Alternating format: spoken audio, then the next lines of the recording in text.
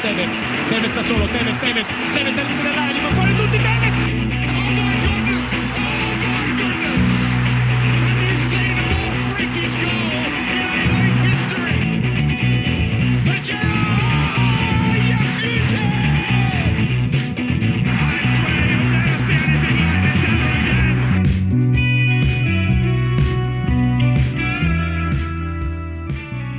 Hello and welcome to More Than a Game, episode 100. We've hit the ton. Congratulations to us, obviously. But look, in all seriousness, though, a big thank you from Colby, Jesse, Damo, George, Andy, and myself to all our loyal listeners who have stuck with us. You might have been there from episode 1. You might have only just recently joined us, but look, thank you to all of our loyal listeners for tuning in and contributing to the pod. Without the listeners, wouldn't really be much of a podcast. It'd just be us having a chat. So thank you to all of the listeners. 100 great episodes, and may the next 100 be even better. This week I'm joined by Jesse, and from across the other side of the world, George. Welcome. Yeah, morning or evening your time, lads. I've just woken up on Monday morning, so it's nothing better than seeing your faces first thing. Mate, it's great to have you. It's great to have you on. I'm just worried about how the stream's going to go with your lag. But you know what? You've probably got better internet than we do here in Australia. So fingers crossed, boys. Fingers crossed. Mate, any jackhammering there this morning, or it's looking like it's all good? No, there will be some. I think we've just got in slightly earlier, so hopefully by the time we're done, the boys will get started on the tools. Oh, very good. And Jesse, what about you, mate? How's your work? The start to your work week been? Well, yeah. I mean, we're going to get onto it soon, but it was an early start this morning, and Mondays are shit anyway. Then throw on top of a couple of results, and really is the cherry on top. So, I won't hold you up anymore. Let's just get right into it. Mate, welcome to the world of the rest of us. That's all I can say, Jesse. But look, let's crack into it. Lots to talk about today, and look, we've got to let George get off to work as well. So we've got a time frame here. So gents, all right, let's kick off with moment of the week. Jesse, what caught your attention this week? Well, it was my boy James Rodriguez. Tommy, I think you're a fan as well, I hear. I am. So just the fact that he's backing up his performances, and I was proven wrong. I remember having a chat to you on the weekend before the Brighton game, and I said to you that because of Allen being out and Gomez and a few injuries there, I thought he was going to be James was going to be a bit quiet, quite exposed. And that Brighton were probably the smoky to win that game. And just watching the game and Brighton capitulate, a lot of it was down to James just popping up at the far post. And admittedly, some excellent deliveries went his way, but he had to take them. And he's backing up, not just I think a lot of people expected him to play well, but he'd have the odd good performance. But the reason why it's my moment of the week is that he's actually backing these performances up. And admittedly, he hasn't played any really, really good teams yet, but you can only play what's in front of you, so good on him. Indeed. Look, he's been a revelation so far. I mean, not just him, but that whole Everton team, they are absolutely humming at the moment. But like I said, more on that in a little bit. What about you, George? What's caught your attention? Well, it's been a pretty exciting week. A couple of highlights. I think Ollie Watkins getting a hat-trick against Liverpool. There were a few sort of people doubting whether he could sort of step up into the Premier League after a good season at Brentford last year, and he's now off and running, and I've tipped him for big things this year. I think I had him in my list as one of my boys, so as long as he continues like this, it'll be pretty good. And also one other thing as well, the classic sort of hot penalty, which we saw Jorginho destroy a couple, and then Bruno Fernandes got involved as well yesterday. So it seems to be unbeatable at the moment. Although I think Jorginho's only missed one that Alisson got him, but aside from that, yeah. Someone made a good point. I can't remember who the commentator was about goalkeepers maybe just sort of delaying their dive a little bit and just holding still. But yeah, you're right. Like the hop seems to have thrown just about every goalkeeper in the league, and no one knows what to do with it. It's like it's the googly all over again. Yeah. So, and with the amount of penalties in the Premier League and around the world this season, it's a very handy little tool to have. I like how Bruno does both, though. Like he's got it in his locker, but then sometimes you just go for the classic penalty. So you want that. You want some variety. Absolute mind games at the spot. Yeah. Look, for me, I had, as everyone has come to expect, I had more than just one moment of the week this way. First one was someone referring to Aymeric Laporte as Eric on Twitter during the week, and he's really bought into it now, and he's just going by I'm Eric Laporte on Twitter, and naturally Amazon got on board as well, and they're now just I'm Azon. As well, so I thought that was pretty funny as well. So Eric Laporte now is he's now known. Second one was Wayne Rooney. He popped up in the championship with a cracker of a free kick, and look, I've got to be honest, I didn't know Wayne Rooney was still playing, but he's still kicking about. I think he's with Fulham at the moment. But if there was one thing that Derby. Yeah, sorry, you're right. Fulham will be back in the championship next year. So. Yeah. But if there was one thing that was a little bit, I thought a little bit strange about this free kick was that for the Wayne Rooney free kick, I thought the wall seemed to be a long, long way back. Like sometimes you see it, and from the naked eye, you're thinking, is that 10 yards or is that like 12 or 13? But because the wall, like they're on the penalty spot, but the ball is actually placed a good 2 yards ahead of that, the circle, or the D, I guess, at the top of the box. And so you can see quite clearly that it's a lot more than 10 yards. So interesting there. But George, what about you? What didn't you like this week? Well, I was just going to jump on the free kick theme as well, Tommy. And my almost moment of the week was De Bruyne's free kick, which he nearly caught the kidnapping, and he looking at his face, he was in shock. My almost moment of the week was De Bruyne for that. It was the Joe Bryan from the championship playoff last season, all over again. I'm trying to remember which. Originally Gary McAllister, Tommy, if we want to go back in time. We can go back to we'll put that one up on YouTube for all the listeners and watchers of this one. We probably won't, but I'm not. Did they have video when Gary McAllister was playing, or on repeat? It's on the DVD. On DVD. My own goals. Geez, like where do we begin? I haven't discussed these with you, but obviously. Number one, I think, has got to be Jordan Pickford. Like, how many mistakes can you make in a continuous run of 3 months before you're going to get dropped? Or, I mean, it's pretty incredible how shocking his fall from grace is from the being England's number one at the World Cup, and then real darling of England sort of for a while, wasn't he? Yeah, and there's a lot of competition there, and Southgate's picked him again because it's an international week this week, so it'll be interesting to see whether he actually plays. But he's just and if Everton want to mount, I don't want to buy into the Everton the title chat yet, but if they're going to be a serious title challenger or even top four, you can't be having all those mistakes at the back when your attack's just humming so well. So also another England one, keeping on the England theme, Harry Maguire. He's also forgotten how to defend. And the one good thing he used to be able to do was head the ball.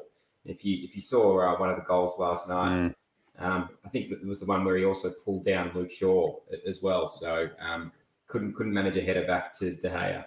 He man marked Shaw out of the game. Yeah, man, really took him out of the game. There was also the one where he was the cross came in from the byline and went through his legs. Like some of the defending from Harry of late has been. The man's still on holidays, isn't he? Yeah. I know he had a big pre-season in Mykonos, but it seems to be playing on his mind. And I think a few of the commentators were saying, it'll be good to see get his confidence back playing in the England shirt and that sort of stuff. Well, if Pickford's playing behind him and Harry Maguire's centre back, I don't know what's going to happen to their confidence. But also, how ridiculous is that you go to play for your national team to like get your confidence back? Like it just doesn't make any sense to me. But Jesse, what about you, mate? What didn't you like this week?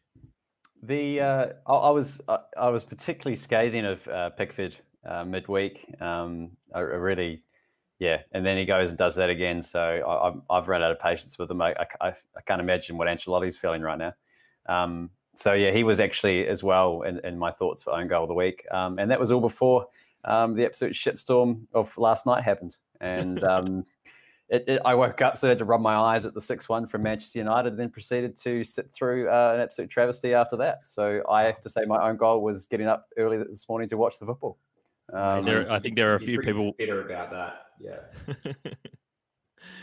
Yeah, look, all right. My own goal this week was Serginho Dest. I think I've pronounced that correctly. He was signed by Barcelona during the week from Ajax for I think it was roughly $20 million fee.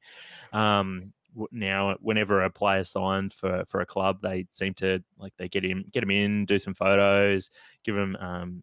Present the shirt to them and so on and so forth. Maybe get him to do a few keepy uppies. But yeah, Serginho Dest, he took it to next level. I think it was Paulinho a couple of years ago who could barely kick a ball, and it was a bit of a bad omen for how things sort of went for him at the club. And yeah, things didn't really go very well at all for Serginho. He could barely sort of do one keepy uppy, let alone 5 or 10 or do any tricks. But what did make me laugh was that they the Barcelona website managed to find at least one highlight out of the 5 minutes of keepy uppy or attempts at keepy uppy, and managed to get a video of him doing basically a trick, which so good on them. But yeah, Serginho, not a good start, buddy.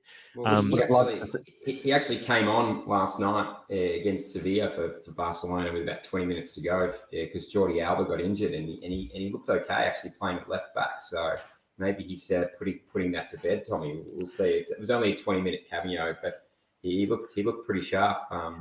I hope they used Tina Turner's "Simply the Dest" in the background while he was being unveiled, because if they haven't, they've really missed a trick. You love this guy just for his name, don't you, Jesse? I think you've got 10 more ready to go. I do. Destination known.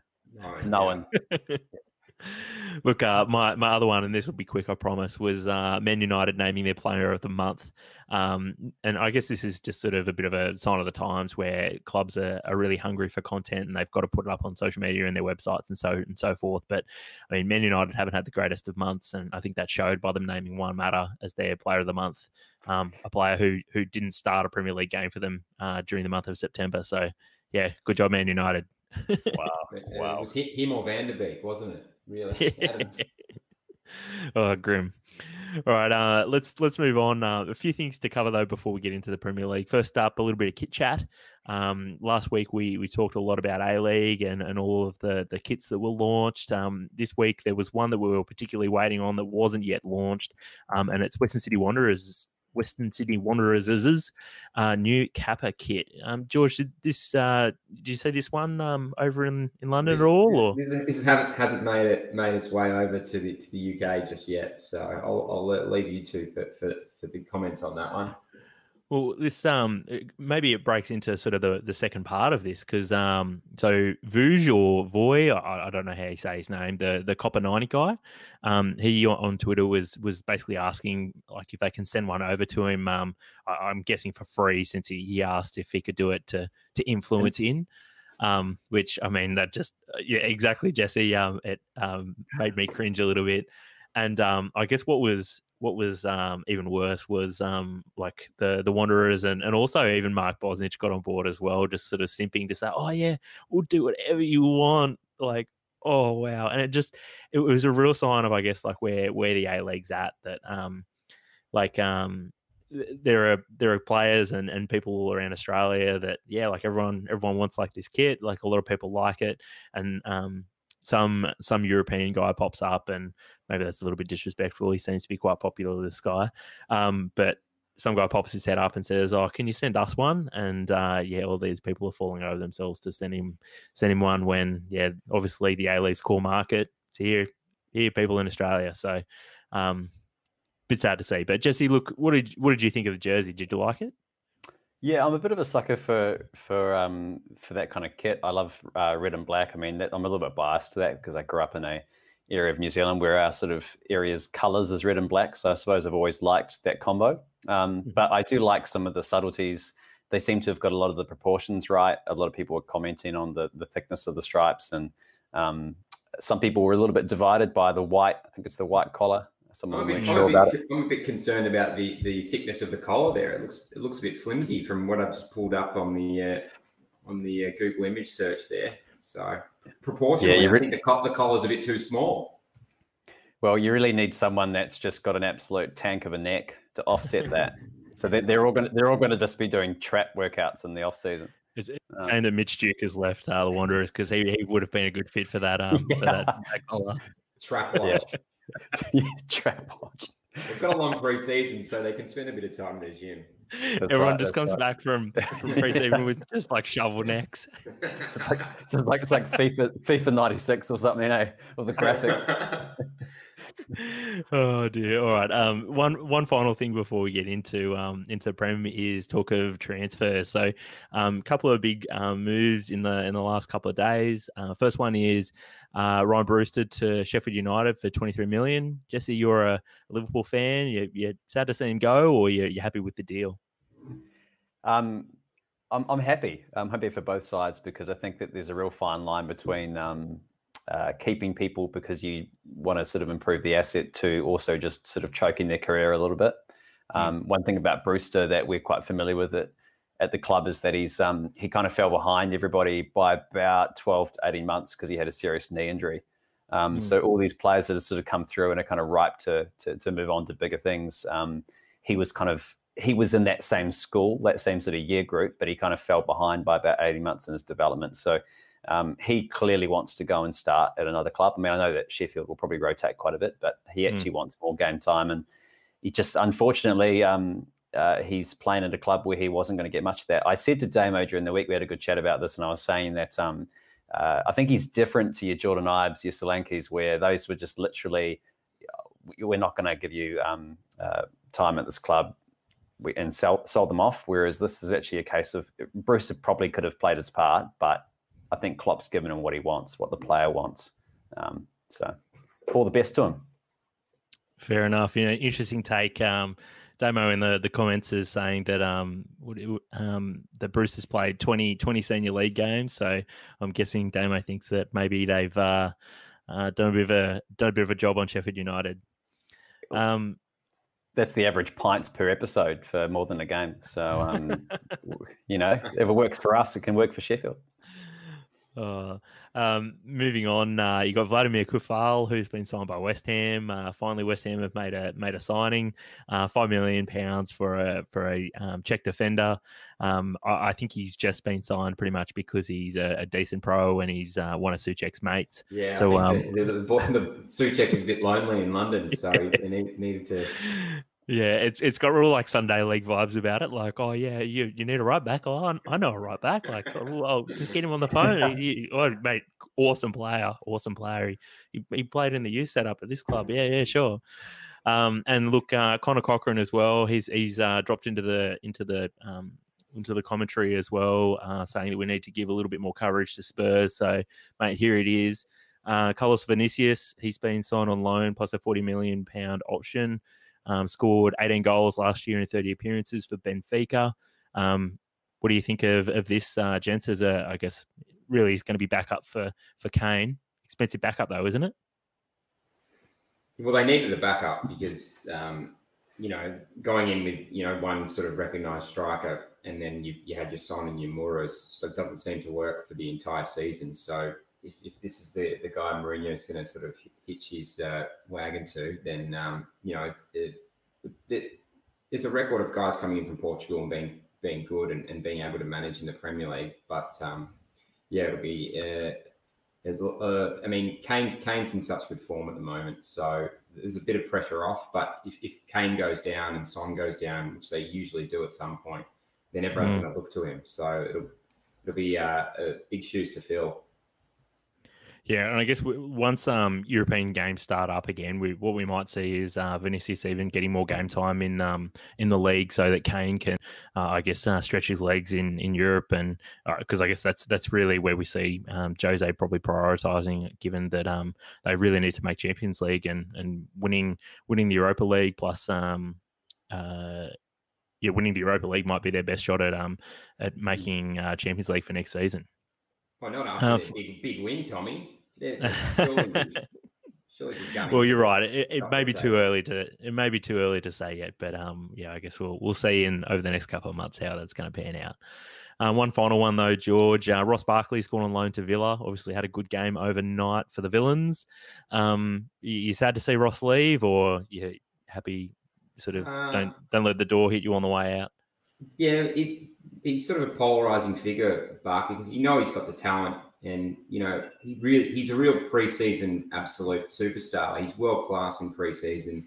He scores a lot of goals, and then when you need him throughout the year, he sort of flatters to deceive, and he goes in and out of games. And I think Chelsea just had slightly too much depth in midfield, and he's good to have, and I think he's good enough. He's got enough caliber to play at a big club. He's just never consistent enough to sort of nail down a spot, and you're not sort of you don't want to rely on him in the crunch time in massive games. So there you go. Damos just said Aston Villa.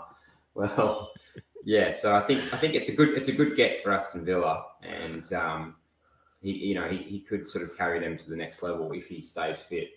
But yeah, I just don't think at a top 4 club he's consistent enough to sort of nail down a spot. He could walk straight on the set of Peaky Blinders, so he immediately qualifies. Him and Jack together. How about that? Yeah. It's perfect that he's gone to Birmingham then. Yeah. What's his name? Matty Cash also looked like he was a prime Peaky Blinders. Yeah. All right, gents. One final one, and look, this hasn't gone through, but I think it's almost got the we're on here from Romano, which is Cavani to Man United on a free. So just very quickly, what do you think? Boom or bust, Jesse? I like Cavani. I mean, I know that there's some school of thought that they think that the game's moved on and he's not really much use anymore, but I'm very surprised that he hasn't been snapped up already. In fact, when Atletico were looking to bolster their ranks before Suarez, I'm surprised they didn't sort of go back to him. So no, I think it's. I mean, it's funny because it's a typical Man United sort of Zlatan signing. So in the context of that, it's a bit of an interesting one. But I'm glad to see he's actually going to go to a club, because he's too good a player at the end of his career to just peter out and go to a league that we're not watching. Yeah, and on that, I don't think he's cooked yet. So Damo's just dropped in a comment about Falcao 2.0. I think he hasn't done his knee recently, so I think he's got another year or two left in him. And given the amount of strikers Man U have, he won't play every week, so he'll be able to be deployed and every second game or in Europe or something like that. So I think he'll be decent, but I don't think he'll solve Man U's problems. Tommy, just hot off the press, I think they were saying, Romano was saying that Eric Garcia and who was the other Memphis. one? Memphis are off to Barca. So that's the other one. That's big news, I guess. Koeman getting a Dutchman to join him there, so having a little Dutch oven there, I imagine. And Garcia will probably be, one for the future there. I think he wasn't going to re-sign at City, so I think he'll just slot into there. He might be the next PK kind of off the ranks in a few years. But and he's been playing for City, so he's obviously talented. But yeah, so it's a good get for Barcelona when they don't have much money. So I don't know about Memphis. Well, Memphis, we'll see. But I watched Barcelona play last night, and they sort of had the front three of Messi, Ansu Fati, and Griezmann, and it sort of didn't quite work. Well, Griezmann was a bit anonymous, so maybe Memphis can slot in as a false nine, and Griezmann will drop out of the starting lineup. What they need to do is just play 3 false nines up front with Griezmann, Depay, and Messi. That would be elite. I just want to see Griezmann be rumoured to go to a new club and then release a documentary called The Decision again. That'd be great. All righty. On to the Premier League now, though. Adrian with a pass for Joe Gomez, which has caused all kinds of problems. And Ollie Watkins gives Aston Villa a 4th-minute lead. First contribution from Liverpool's stand-in goalkeeper, and it leads directly to a first Premier League goal for Villa's new striker.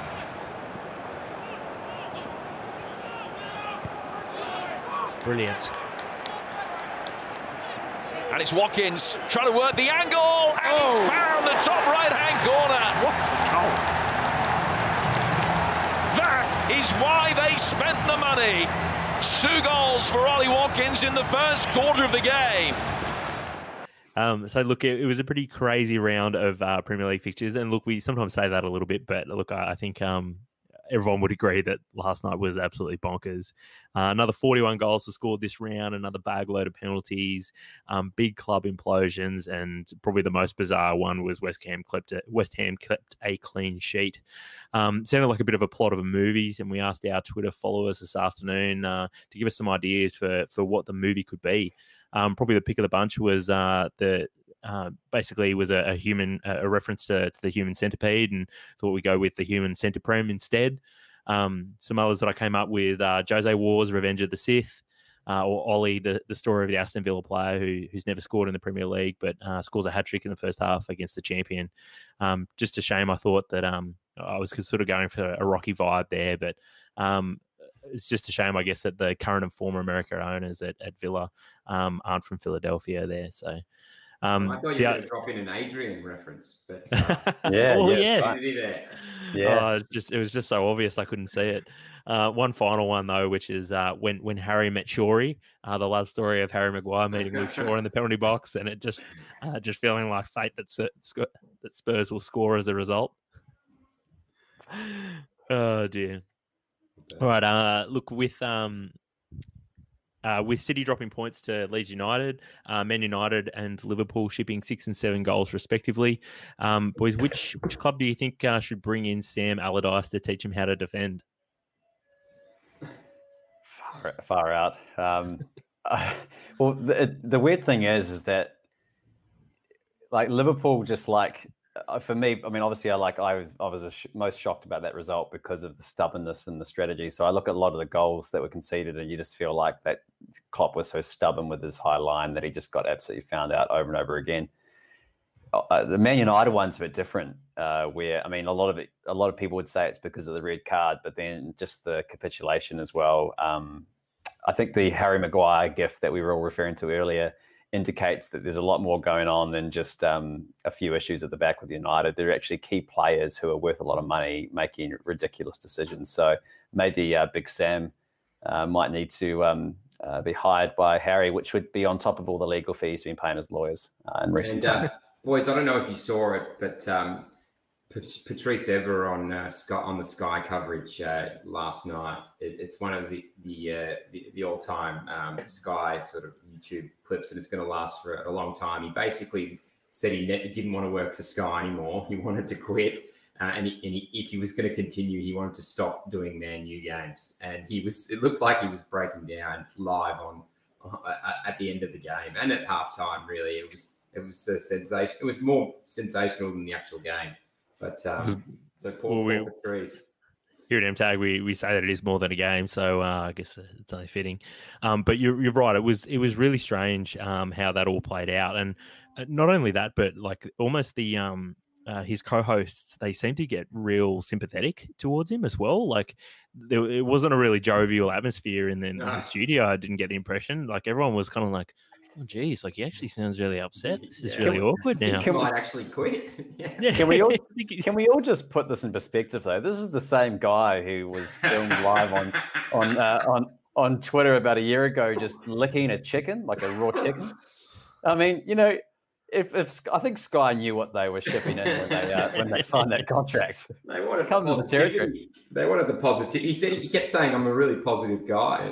Didn't sound real positive though, did he? No, fuck me. All right. Look, if there was one thing I thought about that, it was, I guess, the lack of talk about Spurs as a result of that. Like Connor was saying in the comments. But look, we'll come back to that Man United Spurs game, because I don't think that was the big result of the round. I think the big result was the champions. No, look, I'm sorry, Jesse, you're getting thrown under the bus here. The West Ham result was massive, but Villa, like we said, they were only stayed up on goal difference or by 1 point, knocking over the champions, not just by a little bit, but absolutely tonking them. This was, just a bizarre football match. And Liverpool have even been in pretty decent form this season. So, couple of things. Villa were up 4-1 at half time, and I think even at that point, you're thinking, we're just hoping that they can win the second half. But Liverpool didn't even win the second half. They lost the second half 3-1 as well. So just completely bizarre match. A first half hat trick from Ollie Watkins, a pair for Grealish, and a debut goal for Ross Barkley. If that's probably the ultimate sign of how bad Liverpool were in this one. Jesse, where did it all go wrong? Oh, it's you could write an essay, but to be honest, I think similar to the Spurs situation, I think first of all, you have to credit Villa for executing a great game plan. They were brave, even when they were up by a goal or two, they kept going for it. And I've been a massive advocate for that in the past when we've talked about City being unbeatable. In the past couple of years, I've always been really pissed off when I see teams just roll over in front of a team that's top of the table and sort of say, we're just going to struggle for a point. I like seeing teams have a go and sort of, and you see some of these results where they can really show their stuff. I think the psychology of going down by a couple of goals is something that Liverpool hasn't had to deal with for a long time, and they didn't respond in a good way. In fact, they were a bit borderline arrogant with the. You could attest that to Klopp as well as the players. They didn't want to change what they were doing. They wanted to stay the same way. They wanted to sort of control the game with the possession, which has been their sort of signature thing for the last couple of years. But Villa weren't interested in possession. They just wanted to break on the counter as quick as possible. And it really just goes to show the modern game is not about just passing the ball around. It's about being efficient with your chances. And Villa, to their credit, were very, very effective with their chances. And it's really interesting, actually, when you break down the goals on that game, because, yes, there are like 3 or so deflections, which is quite unfortunate. But it's like the opposite of what happened to Brighton the other day. It is. Yeah, it is. But at the same time, they were in those positions. They created the opportunities, and they were just so effective. And it's really interesting. It is like a game of FIFA where once you go down by about 4 goals, you just throw everyone forward trying to make some sort of respect on the scoreline. And all those goals from about 4 on upwards, you have to question whether or not they would occur if you went 4-0 down in the first place.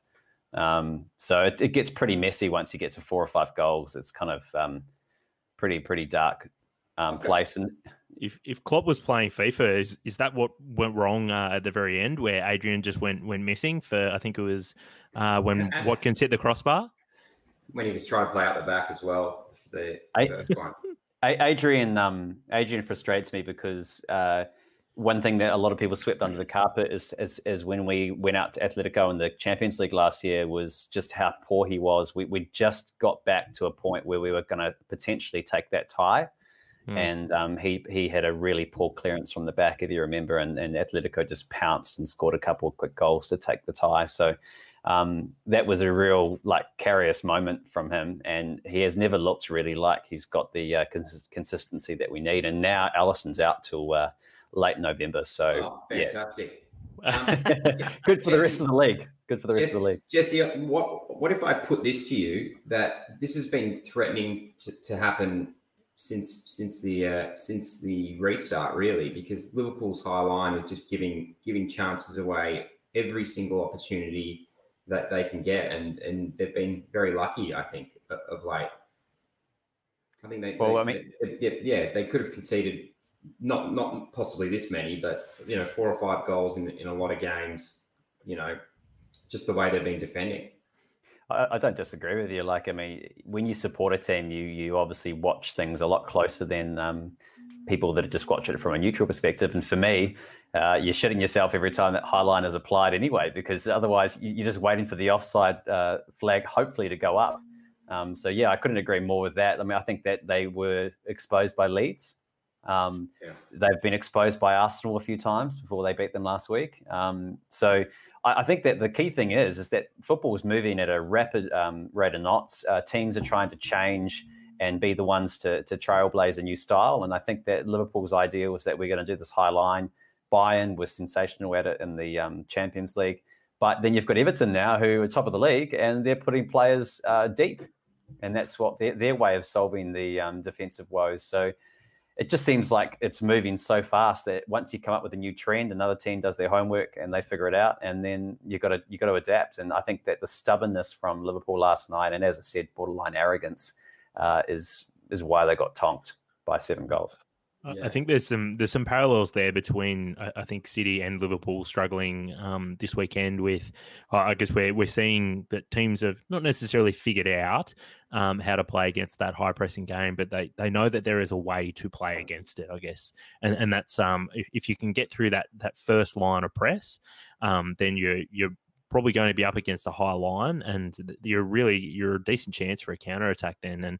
And we've seen that the teams are, I guess, not only are thinking that's how they can play, but also training about how they can counter attack through that. And so we're finding now that not only that have they figured out the theory, but they figured out the practice as well. So look, it only makes for more exciting viewing, I think, for all of us.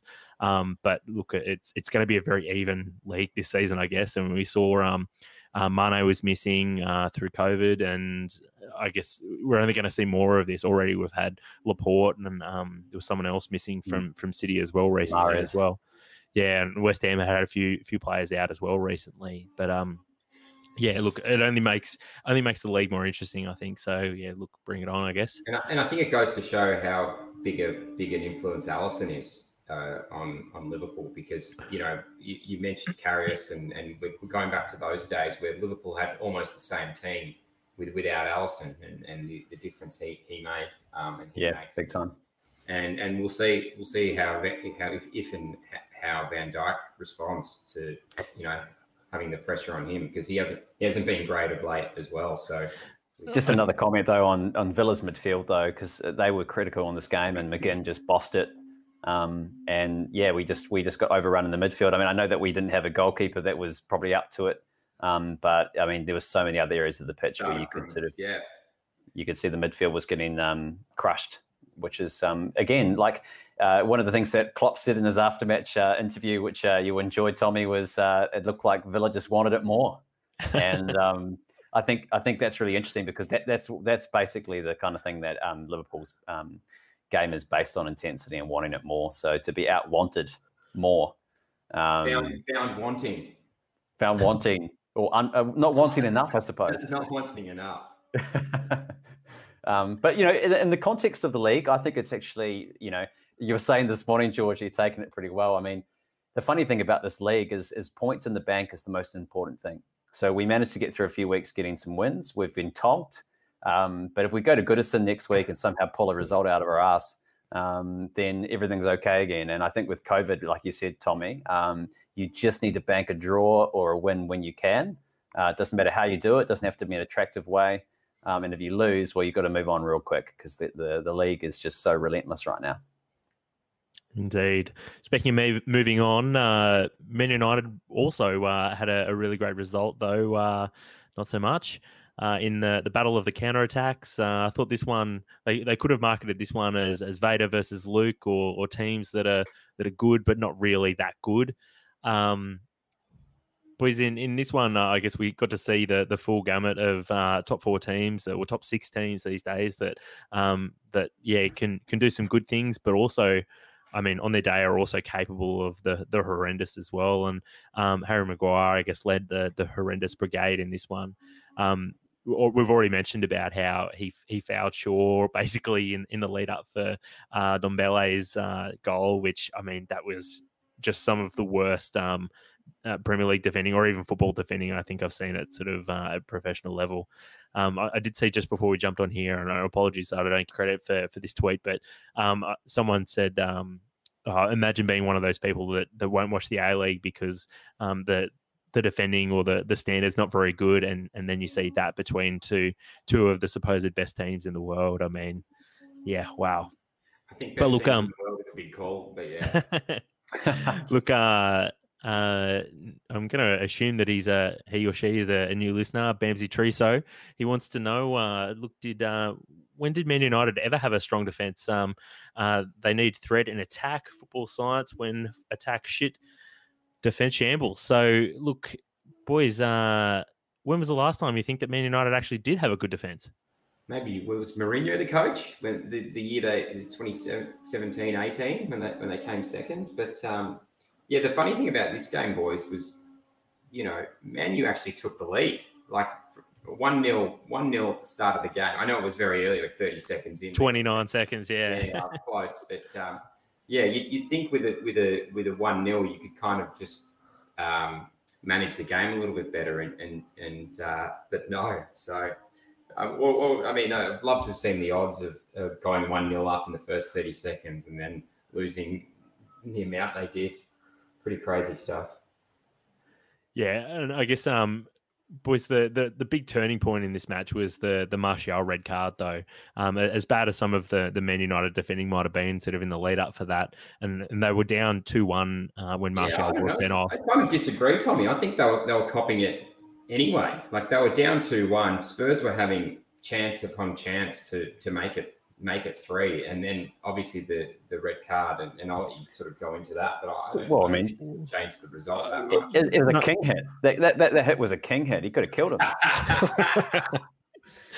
But so look, I'm going to stick with this, George, because I think I got to say I totally disagree with you, because like whilst Spurs might have been in good form and like they showed how clinical they can be and how good that combination between Kane and Son is at the moment, I'm not sure it blows out in the same way that it did if Martial stays on the pitch. I don't think the heads drop in the same way that they ended up doing. I think the desire still remains to some degree, and I think we might have seen something more like maybe a 3-2 or a 3 a 3-2. I think Spurs are still going to win even with Martial on the field, but I don't think it blows out like it did in that second half with Martial still on the pitch. The heads had dropped anyway, but I take your point. We'll never know. But I thought the heads were already gone after going 2-1 down and in a barrage of Spurs attacks. But what did you guys think of the red? Yeah, I find that these kind of reds pretty tough, because I sort of think to myself, like, I know that they have zero tolerance on it, but it is a bit of a farce when you see it like that. But at the same time, he's got to not do that. Everyone knows what the rule is, and he does it anyway. So I just find I think that that legally he's done the wrong thing, but you also know internally that it is a bit farcical, because as we've talked about recently on the pod, to do with penalties and other things, the ultimate punishment when you lose a player, it changes the game entirely. Is this the football equivalent of losing your license for being 4Ks over the speed limit? Or maybe jaywalking. Jaywalking, yeah. Losing your driver's license for jaywalking. There you go. that sort of thing could only possibly happen in Victoria. Yeah. Oh dear, but look, we've already talked. You guys of the opinion that if Martial went, Lamela should have gone as well? Oh, look, I think it was one of those situations where probably giving both players a yellow card is probably the right way to go. Look, I think I can understand the rationale for sending off Martial, though, and I'm not surprised the way that it panned out. But I mean, if it's your club, if you're a Man United fan, you're still going to be dirty about that decision, because it's soft, but at the end of the day, it's stupid as well by Martial. Like, just don't do it. Brings a new meaning to false nine, isn't it? When your 9 disappears entirely. The invisible 9. The invisible 9. And to be fair with Martial's form so far this season, he may as well not have been on the pitch anyway. So I suppose Man United haven't really lost anything there. Indeed. But look, with this result, Man United slumped to 16th. And let's not forget that the the only 3 points that they do have this season, and they don't have any draws. Their 3 points came against Brighton, where they got the win literally after full time had already blown. So, things are pretty grim, I guess, at Man United at the moment. And whilst it might be deadline day in the UK today for you, George. I'm not necessarily sure that, and I've been saying this for a while. Like, I don't think Ole's really up to the job, and I think it's just a matter of time before someone says, "Hey, like this is an elite level squad. They've poured money into it for years now. Like, shouldn't they be doing better than?" I mean, not just now, but even last season. Like, they had a pretty decent squad, and they still only just sort of managed to jag third on the final day of the season when I don't think they'd been in the top four for 70-80% of the season. So I think they were very lucky and really only were able to get into the top four because of Leicester shitting the bed sort of after the restart as well.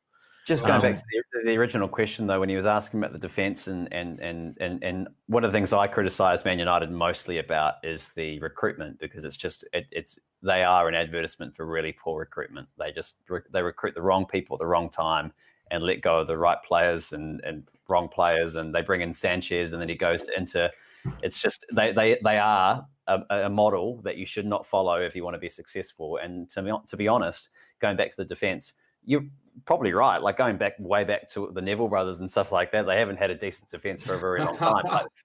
But the truth is that if you look at, like we've just talked about Everton, and we'll talk about them in a second, these teams now need to be able to play out from the back, and they need to be able to counter-attack. And that was one of the great things that Man United used to be able to do. And if they can't even do that, then they're losing their identity. That's probably the biggest issue Man United has at the moment, is they have no identity. And that's like seen in the way the players sort of drop their heads once they've gone down. They haven't got that sort of tenacious fighting spirit, which a lot of Man United fans would be wanting to see from their players. So seen that as well. But look at the last four managerial appointments as well. They've gone from Moyes, who was Sir Alex's sort of anointed successor. Then they went to Van Gaal, who's a completely different manager, and then they went to Jose, who's completely different again. And then they went to Ole. I mean, like there's no plan there, and then there hasn't been a plan at Man United for 10 years, and that's how you get.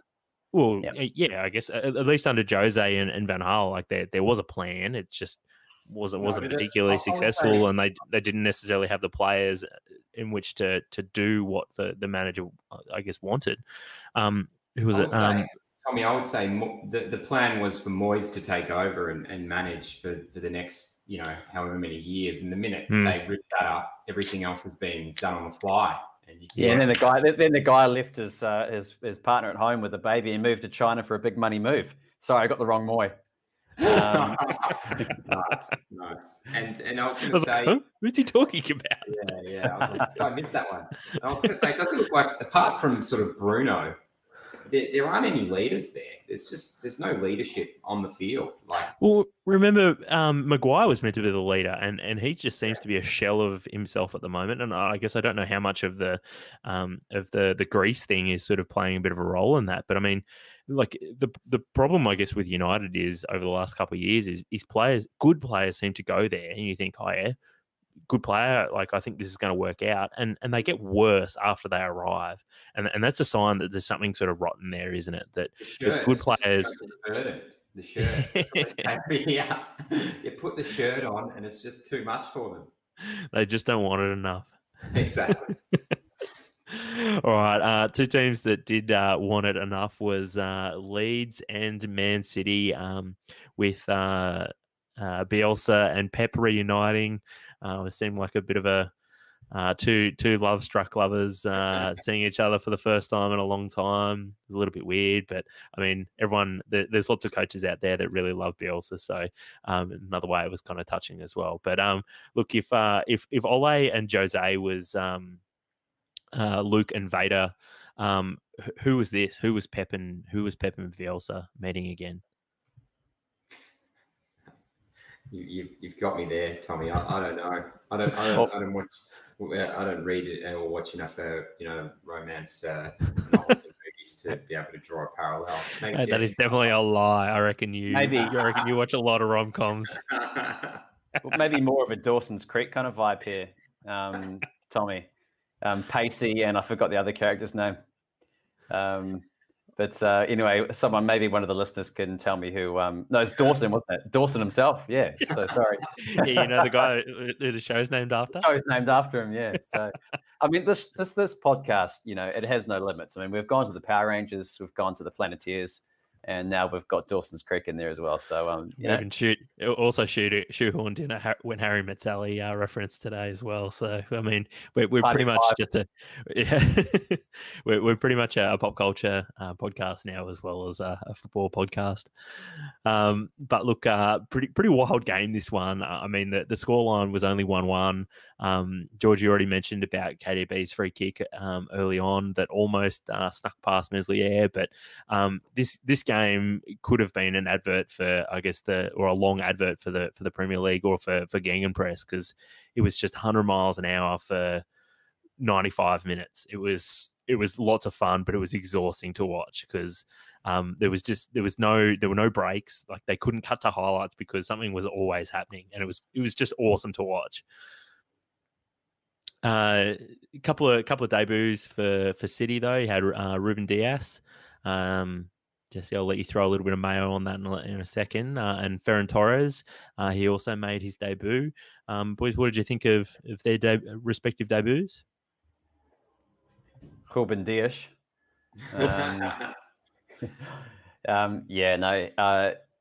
Pretty solid, considering that I feel like he'd been in England for about 3 days or something. 2 days. Yeah. So the conditions were a bit rough as well, so he wouldn't have had much time to acclimatise.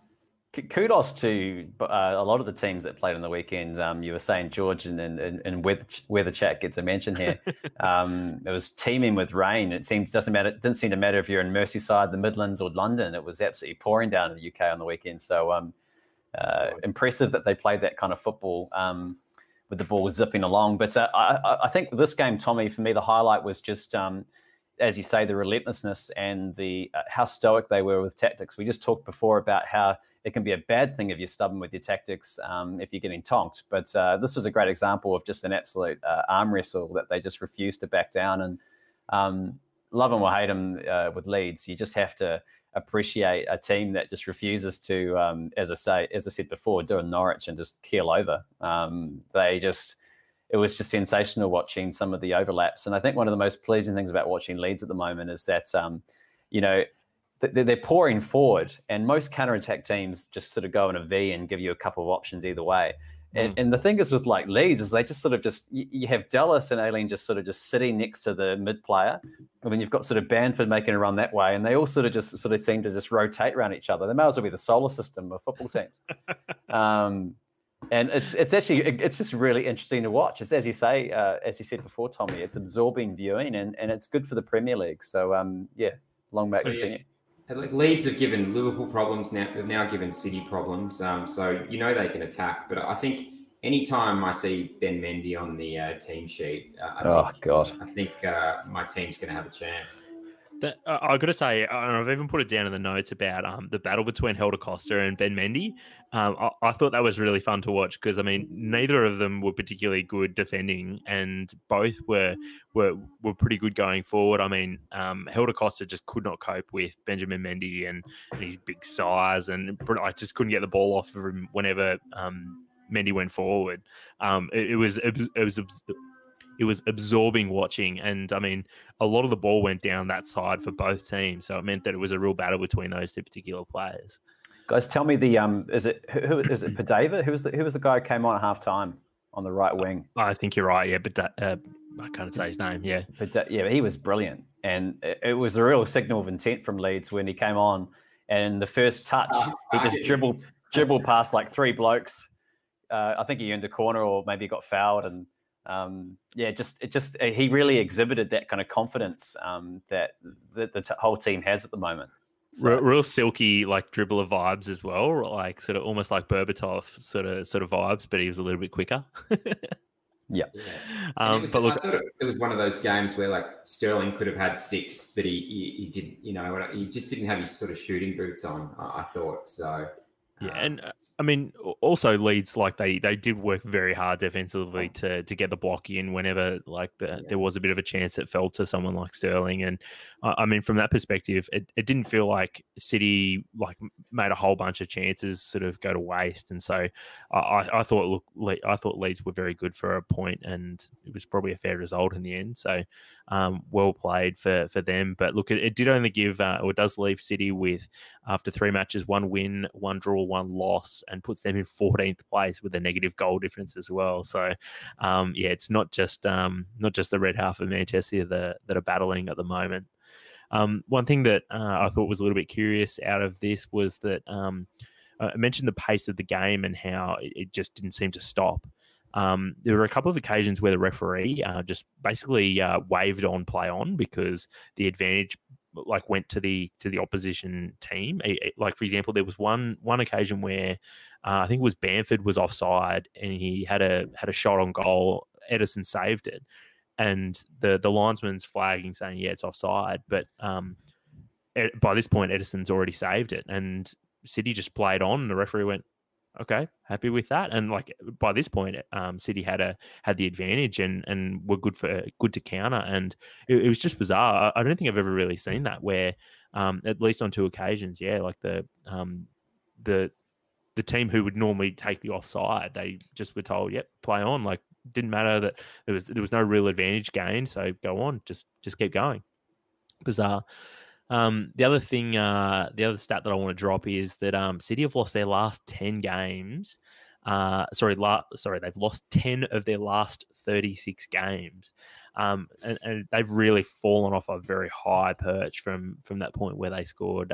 They got up, over 100 points in a season just 2 seasons ago. So, there's something not quite right at City. And I guess Jesse and I, we talked about that last week about the lack of leadership there, and not necessarily sure that Dias and Torres are going to solve those problems. But look, it's going to be a hell of a lot of fun in the meantime, though.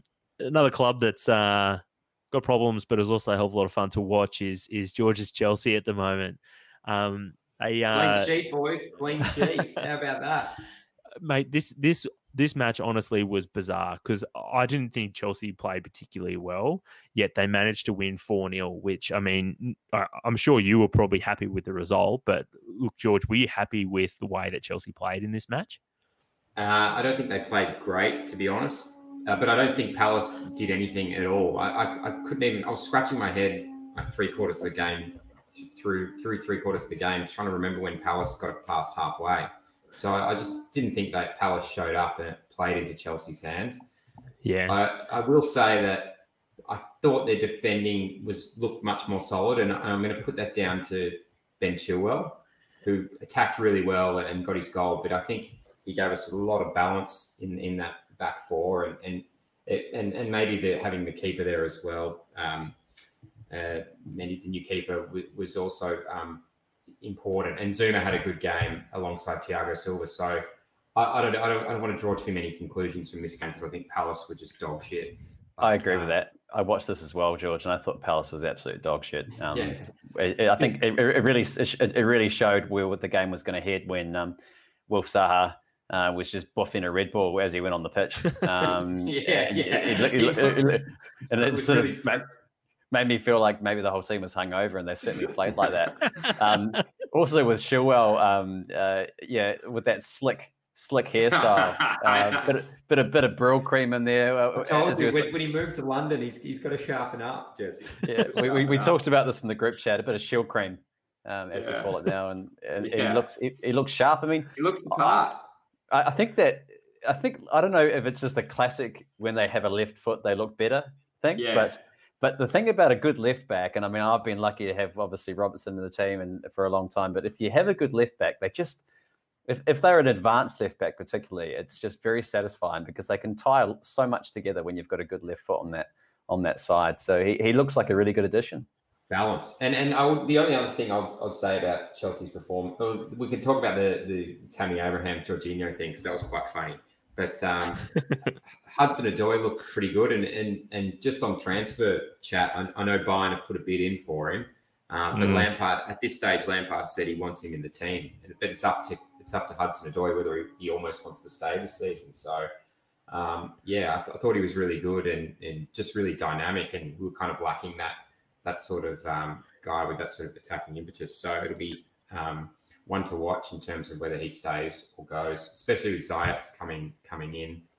I think it's a great idea if Hudson-Odoi goes out on loan, but Bayern probably isn't the ideal place for him to go, because something tells me he's not going to get more game time there than he will at Chelsea. Yeah, but in saying that though, Tommy, I mean, Bayern are known for taking, great academy prospects out of London and turning them into world beaters, and popping them on the wing as well. And Bayern usually sort of have 3 to 4 wingers. Like they've always got 2 wide men, and then one or two of them always get subbed off. So you're always going to have a chance to play. Whereas Chelsea, I'm not sure every week that they'll be playing with or needing a winger like that when there's other guys. You got your Pulisic and your Ziyech's and your Timo Werner's playing out wide, which is interesting, with Tammy Abraham up front. So. Yeah, and look, that's something I've got in my notes about Werner and Havertz and I guess Mount, and like I think Lampard's got a real handful on his plate in terms of not only mixed metaphors, but also how to fit all of those players into a coherent starting 11. And I think that front 3 or front 4 is just a bit of a mess at the moment. And I think he needs to figure out how he's going to fit them all onto the same team. Because for example, I think Werner is actually, now that I've seen him a bit more of his play, I think he would be really well suited to playing for Liverpool off of the left, because I think at the moment where Chelsea are trying to play a far more advanced player basically in the 10 slot, I think that's not really working for Werner, because it's taking away some of the space that he would normally run into, right? And I also think, I'm not sure that Tammy and Werner can play very well together, because again, you've got too many people trying to operate in the same space, and it's just not. I don't think it's working particularly well. And the only thing I would say, Tommy, is you can't judge it, because no one's actually played together. Like Pulisic is. We're talking about, mate. They've played 4 games together. Yeah. He's chopped and changed the midfield, everyone's position. Like I don't want to jump to conclusions till I totally agree that it is very early days, and look, I'm happy to be proven wrong, because I mean, I just talk shit on a podcast. I'm not a football manager, at least not professionally, and so look, I'm happy to wait and see. But look, I guess I don't have particularly high hopes. I think someone out of that 4 is going to need to be sacrificed in order to make this into a more coherent. Watching that game, I actually think that there's a lot of chat about building this team around Havertz, and that continues to be the narrative in the media. But I actually think you build the team around Werner and you put him up front. I don't understand. Like, this is what Leipzig did, and Leipzig did it effectively. And he's a player that we all know that leads the line for Germany, and he's a brilliant player, and he's out on the left because you've got Tammy Abraham up front. Now, no offense to Tammy, but he's got to make way, and you've got to have Werner up the front. And then you've got to, obviously, when you've got your full strength lineup back, you're going to have Pulisic on one wing and Ziyech on the other. Yeah. Havertz, the whole Havertz thing figures itself out, because he can just float between the 2 sides, and there's no sort of central, he doesn't have to stay central, but Werner has to be up the front in that scenario. To get the best out of Havertz, you've got to have Werner up front. So it's a great example of, like, Chilwell comes back. That was an issue. And finally, you start to see that area of the pitch start to improve. So it'll probably be incredibly noticeable when they get Pulisic back on the pitch, as well as Ziyech. But I agree with you, Tommy. In the meantime, it's just a crime seeing Werner out on the left and sort of having to just feed Tammy. It just doesn't make sense to me. Well, he did start the first few games up front. I think maybe we just didn't have the cattle on the park to. No one's feeding him. No. There was another tweet that I saw over the weekend, which I thought really summed up Lampard and also Ole, which is that there's no plan, there's no tactics, it's just vibes and good hopes. What it is, Tommy, is it McFlurry FC, basically. You've gone to the ice cream shop, you've said, I'm just going to get some caramel sauce over my vanilla ice cream, and then you get there and there's good sprinkles, and you go, I'm just going to have a bit of Havertz, I'm going to have a bit of Werner, I'm just going to throw in a little bit of Ziyech or fuck it. And then you get to the end of it and you're just full of regret because you've just gone too far. You've put too much on what was already a good thing. So I think Lampard's got a bit of the McFlurry about him where sometimes he just needs to keep it simple and maybe overcomplicates a good thing. Regrets FC. Yeah, I don't have the number in front of me, but I don't think we've had the same starting lineup. You know, there's been a mix and match the whole time Lampard's been managing. So yeah, I think some consistency will be good, and you know, with guys coming back and the defense looking a bit more solid. The only other transfer thing I would say about Chelsea is it looks like Rudiger will go, which is bizarre. No one predicted that at the start of the season. So. Just a quick word from Nasser, actually. Nasser's still yet to confirm if Zuma's come back down from a couple of his headers. Man, the guy gets him hard, huh? Impressive. Yeah, he's looking good. He's looking good. Yeah, another team that's looking good at the moment, though, is my West Ham. They're looking very good at the moment. 2 successive clean sheets and 7 goals scored. So, things are looking pretty good at the moment for Moyes, who's been working from home very successfully of late. Another goal for Michail Antonio takes him to 10 goals since the Premier League restart earlier in the year, equal with Danny Ings and Raheem Sterling. So, full confession time, fellas. I actually missed the first goal of the first, 20 minutes. Because I sent you a message on the group chat and it was just radio silence. So I think it was only demo up. Yeah, so what was it? 10 o'clock kickoff, and I was 10 minutes until the completion of like the episode of Game of Thrones that I was watching. So I missed the first 20 minutes of the game, and I switched it on and went, holy shit, like we're winning 2-0. You and also missed the whole Game of Thrones thing anyway, because you're probably a few years late now, Tom. No, I'm rewatching it. It's different. He's rewatching it. That makes it even worse. West Ham is coming. Is hitting you hard. But let's be honest, mate. Like I'm pretty sure I expected a bloodbath, even worse than Game of Thrones when I was going to be tuning into West Ham versus Leicester. So, at the end of the day, you know, the West Ham attack sort of overran Leicester like the Dothraki, and you know, yeah. I think there's plenty of other Game of Thrones metaphors I could bring in there, but come on, mate, just shoehorn in an Irons reference. Come on, you know you want to. Yeah, no, it was impressive, Tommy, and this is a real a great example of how a difference in a couple of weeks in football can be, because when we just quoting a couple of weeks ago, oh, this is the worst time to be a West Ham fan ever. They were putting out surveys to the fans. I think it was a bleak 8% who had hope for the club this year. Yep. What a couple of results can. I mean, how much can that change the mood amongst the fans? Well, it has, and look, I think generally speaking, fans are really happy with how the team's playing at the moment. I think when we saw the draw, and we had Newcastle first, but then there were 7 games against, or 6 games against the like top 6 teams. We thought, oh, shit, we're not going to get our first points until what, like November or something, and it was a real fear. But I mean, the team's playing really well. I mean, you got Declan Rice of House West Ham, who's doing really well at the moment. And Tommy Fornals actually had a good game, and he's been okay. Yeah, look, I think Fornals has had a pretty rough trot, I think, at West Ham, because like when Moyes came in last season, he was pretty much playing Fornals off of the left, and like he's not a left midfielder, right?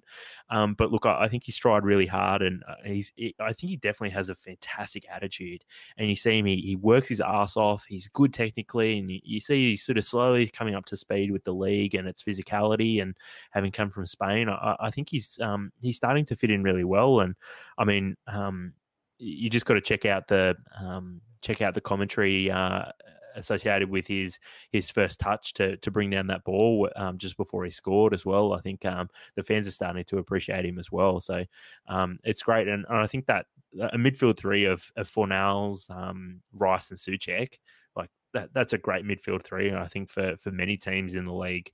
So look, just hope, I guess, that they can keep up this form while Moyes stays at home, and hopefully it doesn't all just turn to shit once Moyes comes back to the office. Well, as long as Mikel Antonio keeps scoring, I think the Hammers will be okay.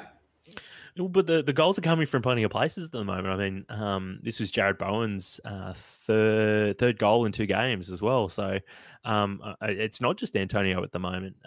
There's a great meme though of another player who's working really hard for West Ham at the moment, Mikel Antonio, who's as soon as West Ham get the ball, he just like runs off into the distance. Made me smile. But like the team are working really hard for each other at the moment, and even what's his name? The Paraguayan centre back, name escapes me at the moment, who's playing really well at the moment, and he's a player that looked totally bereft of confidence probably 6 months ago. So Balbuena, that's the one I'm thinking of. And even I thought even he had a pretty solid game. So hopefully they can keep this up. Yeah, because they've still got what? Sorry, mate. I was going to say, I mean, West Ham were great, and Vardy was a doubt for the game, so maybe that he didn't quite look his usual sharp self. So maybe that made a big impact. Didn't have a Red Bull. Yeah, because Zaha had already drunk them all. Yeah, Zaha had taken them all. So, all right. Look, I think it speaks volumes about the weekend and the crazy results. The fact that Everton just went on and won their 4th game in a row, and they're top of the league, and they were 5th or 6th on our run sheet. Another weekend and another Everton win. It's just the Kazoo vibes are doing the business at the moment. It's their best start to a season since the 1800s. Once you take into consideration their League Cup form as well, but no Allen and no Andre Gomez this weekend, but seemingly no worries for Everton as they took all 3 points away from Brighton. We've been talking up Brighton, I guess, a fair bit this season, but look, they don't really have a hell of a lot to show for some pretty solid performances, though. Bit of a worry for Potter, or? Very disappointing for Brighton. I watched this game quite closely because I was one of the brave few who substituted James Rodriguez out for Trossard in my FPL team. As you can see, that went really well. Trossard still got an assist, a very dubious assist, but I was watching this game very closely, Tommy, and one of the good things about that is I can report back on some of the things that Brighton did really poorly. They had a number of corners in this game, and for some reason the brief was we're going to take every corner short, including their free kicks. And it was like the commentators were picking up on it, and they were saying, "Why are you doing it? This is like you aren't having many chances to go forward. Use these opportunities." You got Lewis Dunk up in the box waiting for the ball. He never got it. It was just some very questionable tactics. And in the same way that we've criticised Klopp for his tactics and not changing them, you have to criticise Potter. I mean, I really like Potter, but I just don't really get what he was trying to achieve by just doing the same thing over and over again. I mean, Trossard's standing over the dead ball, and he's got a great whip cross in it, and I don't think he even got a cross in. It was just utterly bizarre, and it was a real anticlimax, I thought, because I thought Brighton could have given Everton a real scare here, and they just seemed to just pass themselves into submission. They looked very tidy with the ball, but they just never looked like they had that cutting edge. Still missing penetration, which was the same problem as last season, right? They've brought in some good players, but the same problems still persist, I think. And they're not picking up points. You know, they had the Man U game, and now and this one to a much lesser extent, the Man U one they should have got points out of, and it's going to matter at the end of the season when you have your chance to win or collect a point at least, and you don't. It's going to add up with. I mean, there are some teams at the bottom who are not good, so that they might get lucky again, but a few other teams have improved, so you know it's going to be tough. Whilst there was a lot of teams that I guess that don't look forward to the international break because all of their players go away, a lot of clubs like the likes of Brighton who don't have a lot of players who will go away on international duty, I think they'll really appreciate the break because it'll give them an opportunity to refocus and so forth, and I think they'll come back really strong after the break again. So. Just on Everton, Tommy. Good to see Wobes in there and getting some assists. Good deliveries. Yep. I think that seems to be probably Don Carlo's biggest achievement so far this season is getting a tune out of Iwobi because, I think it might have been on the preview pod that I was saying, the guy's just a spud and I don't think I've ever seen him do, ever seen him have a big game. Didn't stop him playing a couple of absolute spud diagonals there, Tommy. Maybe he should just reel those in. But No, you're absolutely right. And I think it was with Everton. What I was really impressed with one of the moments in the game for me wasn't even the goal. It was actually they played it into the back right corner. Coleman sort of started it off. They played it out of defence. They're not passing back to Pickford because he's a complete liability. They try and go out from there, and they managed to get out of this really tight space, which have complemented City over the years and that sort of thing. They've got out of a tight space, and then bang, they're on the counter attack and they've fizzed it wide. And a lot of that you can attribute to James being so comfortable in small spaces. But it's a real trend. It's something that we're seeing Arsenal do a lot as well. Like Bellerin will be in that corner. You're thinking they're not going to get out of there. And then they find a way to fizz it out to the left back. And all of a sudden you've got Digne on his bike. So not only do they look good going forward and finishing a lot of their chances, they actually have an ability to get out of some tight spaces where in the past Everton would have just hacked it long with no sort of ability to get out of those tight spaces. So it shows you that Ancelotti's working on a lot more than just some of the obvious things. It's the technical stuff. The reinvention of Gylfi as well. It's all. How can you have Gylfi and James on the same on the pitch at the same time and not get overrun in midfield? Like Brighton really made them look fantastic. Like surely those two on the field at the same time. It's unbelievable. It shouldn't work, but it did. Yeah. Yeah. All right. Calvert-Lewin, of course. Yeah. Look, one final thing, which was for Yerry Mina's goal. Did you guys catch the goal celebration for this one? The Macarena? Bit of a throwback to some of the 2014 World Cup purists. That was Hummus's goal against who was it? Japan, Ivory Coast. Yeah, I think it was. Yeah. And yet Yerry's header was against England, so to be some flashbacks there. Yeah, it would have been some triggered Englishmen over the weekend, I suspect. Yeah. Look, moving on though, one person who would have been triggered, which was our Daddy Damo, triggered by yet another Sheffield United loss though. Sheffield United really struggling at the moment. Pointless. They finally managed to get their first goal though, so that's a positive that they can draw out of this game. But McGoldrick as well, bit of a surprise that he scored. Well, and what a goal as well. I actually thought that was a really nice, like a really well taken goal from just outside the box. Another couple of good goals as well from Saka and Pepe. Speaking of Game of Thrones characters, I mean, I woke up and saw goal McGoldrick, assist Baldock, and I thought, maybe here are a couple of guards at Winterfell. Those two blokes. How about the names? I thought you were going to say like David Luiz was like with that hair. I reckon there's a Game of Thrones character in there somewhere. Oh, there certainly is. Yeah, he wouldn't speak the common tongue though, would he? One thing that like sort of caught my eye, I guess, out of this was David Luiz pulling the shirt of Ollie Burke just after he dispossessed him, and although Leno sort of snuck in and got to the ball, it was only just ahead of Ollie Burke, and ultimately the referee didn't call a foul, didn't call anything on this one. Do you think David Luiz and Arsenal got away with one here? I think if Leno hadn't been out so fast, and I think it was clearly that he was going to win the ball. I think it would have been looked at, and they probably would have sent Luiz off. So Leno's just done him a massive favour because the shit, when you slow it down, it's clear. But I just didn't think he was ever going to get the ball because Leno was out so quickly. So lucky. Even in real time, it's like a blatant shirt pull. It's just that whether or not you consider that he's going to make it or not. And I guess we saw that earlier on in the season with it was Ollie Watkins, and it was Sheffield United as well. Actually, on the other side of this, I think it was John Egan that got sent off. Yeah. And I mean, John Egan was adjudged that he basically pulled back Ollie Watkins, and that Ollie Watkins was going to get onto the ball in that case, and Egan got sent off. So I guess Sheffield United sort of not necessarily getting the rub of the green here. David Luiz, watching David Luiz is a little bit sort of voyeur, isn't it? Because the camera's on him, but he doesn't realise. And that's the way he plays. There's about 100 cameras watching what David Luiz is doing, and he plays. He's an exhibitionist. Yeah, he's playing like there's nobody else on the park, and you're like, mate, we can all see what you're doing, all right? put it away. I thought Saka was really good just on Arsenal as well. He scored a goal and he got called up to England, the England squad as well. So big week for him.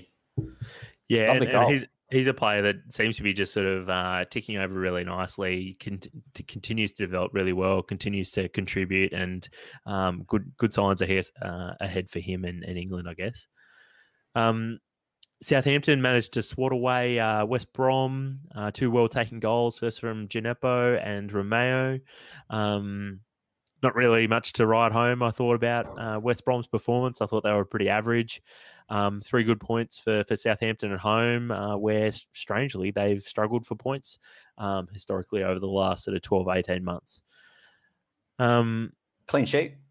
Guys, we've talked a lot about goals and goal difference and things like that, but I think that clean sheets are going to be worth their weight in gold this year because, I mean, geez, they've been few and far between for most teams. And if you can keep a clean sheet, if you're especially one of the teams that are in that logjam in the mid-table come the second half of the season, clean sheets can be the difference between you being in a relegation battle potentially and not. So... critical. I think we should start a little tally, the clean sheet watch. So you wouldn't be very busy with that, I think, because there hasn't been many clean sheets. Yeah. Which is why it's even weirder that like West Ham have kept 2 on the trot. I don't think we've kept 2 clean sheets successively for, I don't know, 5 years, 10 years or something ridiculous like that. And to do it in the current climate, it's just bizarre. You're like one of the Melbourne quarantine hotels, mate. A couple of clean sheets and feel like don't need to change them anymore. No clean sheets there. Well, that's the irony, isn't it? Given the work of some of the security guards. Yeah. It's like Chris Brown's place, no clean sheets. Oh, jeez. Speaking of clean sheets, though, Wolves, we talked about them a little bit last week and how they've been struggling as well. They managed to knock over struggling Fulham. Pedro Neto getting the goal there. You can see why they call him Pedro Neto. Back of the Neto. Semedo made his debut as well. So he did. And it looks like Wolves have sold another fullback as well with Vinagre. He looks like he's headed off. Escapes me my memory right now. Yep, that's the one. Yeah. And I've got a young French fullback in to replace him as well. Just for all those playing along at home, that actually does mean vinegar. So I think it's a great name. I've always enjoyed Vinagre. Yeah, Neto, Tommy, I brought Neto into my fantasy team this week. Again, one of the gambles. And Jimenez blanks and Neto pops up for a goal. So it was pretty chuffed with that. But he's kind of the forgotten man in there because a lot of people were talking about Podence and his call up to the Portugal team. I mean, I know that we're watching Portugal B every week when we watch Wolves. But promising signs to have Neto firing in and getting a goal because, I mean, he seems to be the heir apparent to Jota in that position for now. So, yeah, similar sorts of players, both Portuguese and getting similar results as well. Neto has been really good this season and the back end of last season as well. Finally finishing up, though, Newcastle, they hosted... Sorry, Tommy, I just wanted to make a quick mention to Fulham.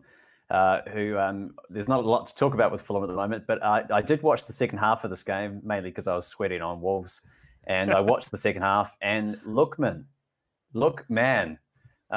he was sensational when he came on for Fulham. I don't know if you guys caught any of this. If you haven't, go back and have a look. His second half performance was magnificent. I mean, I know it was a very... I can't tell if you're being sarcastic or not. No, I'm being serious. I'm being serious. There was 2 guys that came on for Fulham. I've forgotten the other guy's name. But Lookman came on in the second half and was creative, was fast, was attacking, looked very good technically on the ball.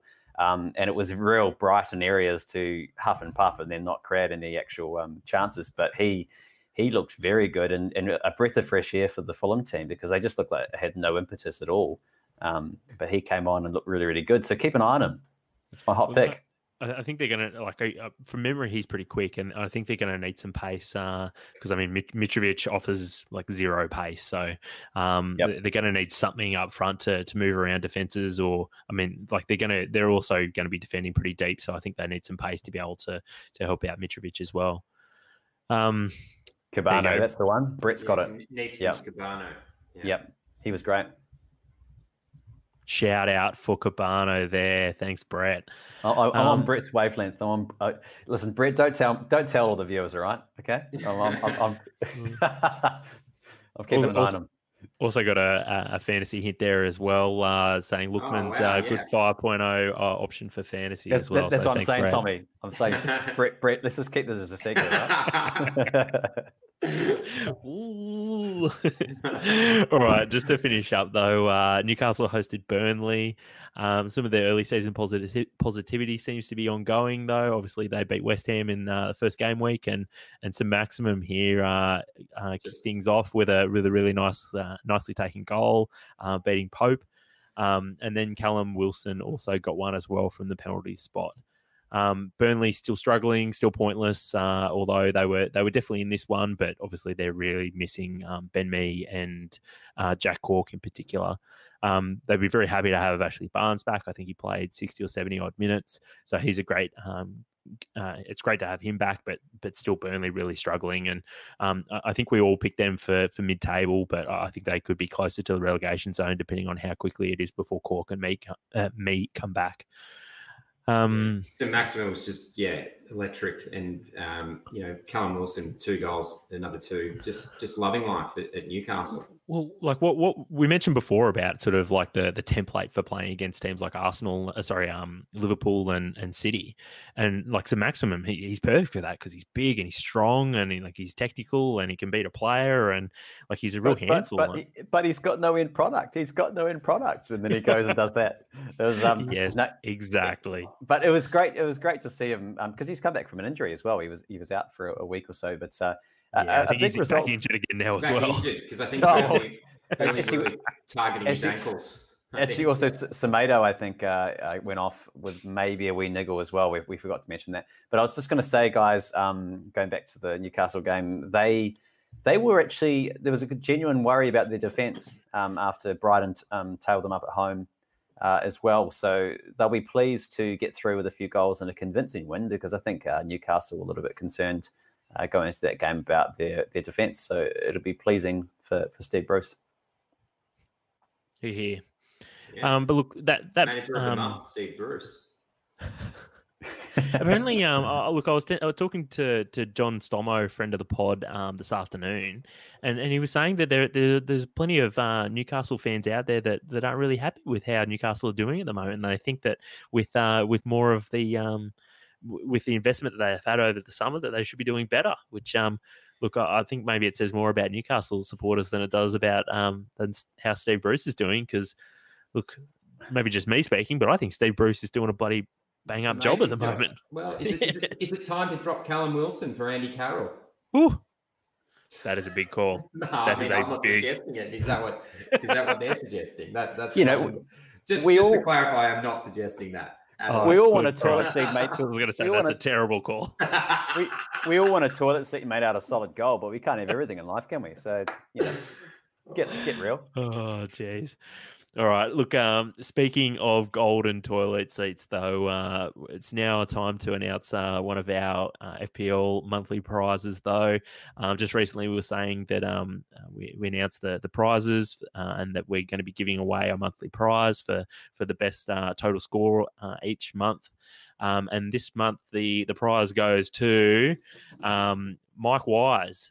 So Mike's team, Killian in the name of, also got a great team name, I've got to say. His team wins this month's prize with 225 points, or an average of 75 per week. So even if he did use his bench boost 1 week, which I think only gave him like 4 or 6 points or something like that. So look, congratulations, Mike. You win the massive prize of $20. So congratulations, Mike. Don't spend it all at once, but maybe let us know what you're spending on.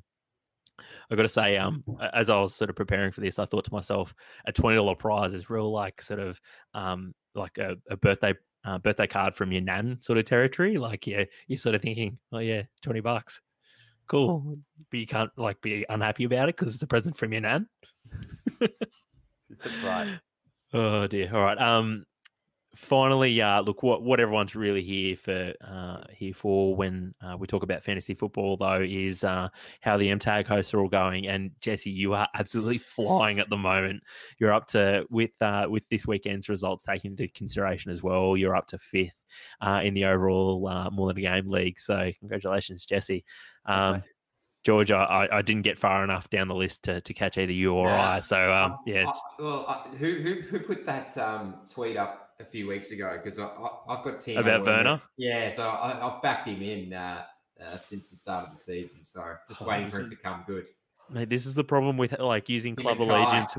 Him and Kai Mate, there's a real parallel here. I put in the group chat, George, that Werner looks like a bloke off Lost, the TV show. And, that was good. I saw that. And I was just thinking, like, there are more things to that than you first notice. I mean, like Lost, the more that you hold them in your team, the more and more you regret how far you got into that season. And by the time you get to the end of it, you're really just watching it just for the closure rather than the enjoyment. Trying to figure out an ending. But when he does finally score a goal, will you actually be happy? That's the question I've got. Well, Jesse, just throw the remote at the TV and just like turn it on. He has scored one in the Carabao Cup, so yeah.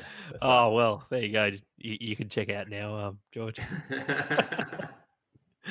All right, that wraps things up for this week, though. More Than a Game is going to be taking a bit of a break next week with with the international break, and there's no A League, there's no W League, there's no Socceroos or Matildas, though. So you'll be able to catch us again in 2 weeks' time. Of course, we'll be still doing YouTube videos, and of course, then roughly about 24 hours later, we can upload that as a podcast as well. So in the meantime, though, I'm sure there'll be plenty of content on Facebook and Twitter from us. As always, though, you can also email us at mtagpodcast@gmail.com. But until next time, enjoy the football. Yeah, happy deadline day, boys. Happy deadline day indeed. May all your wishes come true. Except if you're a Man U fan.